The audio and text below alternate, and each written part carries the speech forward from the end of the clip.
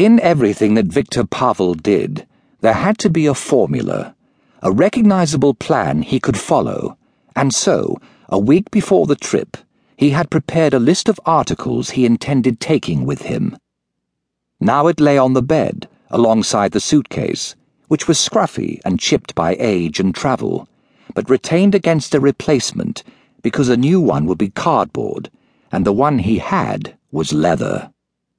Pavel had travelled to the West before. He knew the comparisons at airline terminals and the professional assessments of hotel porters. Leather, even battered leather, earned respect, and Pavel had come to enjoy respect. Against each item on his list was a tick, confirming its place in the suitcase. He made one final careful check, then folded the list neatly before discarding it in the wastepaper basket.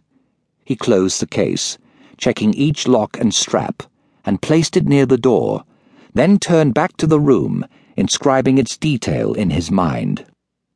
The children smiled at him from the double-framed photograph. Georgie had a shy, almost embarrassed look on his face, aware that the army uniform didn't fit properly, and that the bagging collar would annoy his meticulous father. 2,000 miles away, thought Pavel.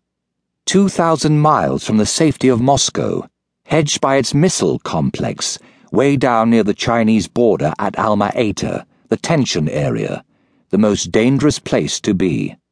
If trouble came, it would be there, sweeping across the border. What was it Lin Pao had said? "We could fight upon the bodies of 3 million comrades and still win." Something like that. Now Lin Pao had gone, but the Chinese attitude remained. Pavel shuddered. Georgie would be there, if it happened, fear destroying that smile. It wouldn't matter then whether the uniform fitted or not. He picked the frame up, rubbing his thumb across his son's image, wiping away imagined dust. Valentina, named after her mother, looked self-consciously at him from the adjoining frame, her face plump from the Russian diet, the expression an artificial grimace before the camera lens she had been unable to forget. He recognized the dress, the white starched cuffs, the severe black skirt. He had been to the academy that day and watched her play, stiff with pride, and accepted the praises of her teachers and bought her champagne in celebration afterwards in the chandelier dining room of the Hotel Metropole, and almost cried when she had said with the intense, easily bruised sincerity of an 18-year-old, "I'll be as famous as you one day, Daddy.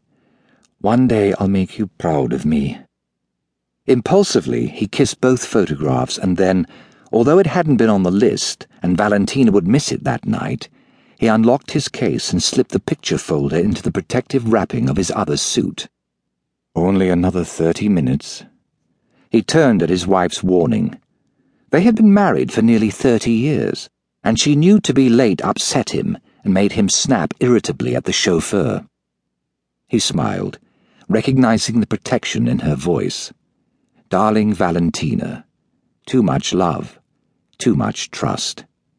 He felt inadequate, unworthy of her devotion, and the emotion began building up until he had to squeeze his eyes shut, his hands gripped tightly at his sides as he fought for control.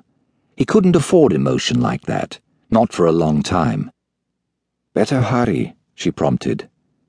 He began walking to the door, pausing at the glass-fronted cabinet where she had displayed his awards, the meaningless pieces of metal she dusted with so much pride each day, the minor decorations he had forgotten lying like pebbles on a beach, his twice-given Order of Lenin, the certificate of the hero of the Soviet Union.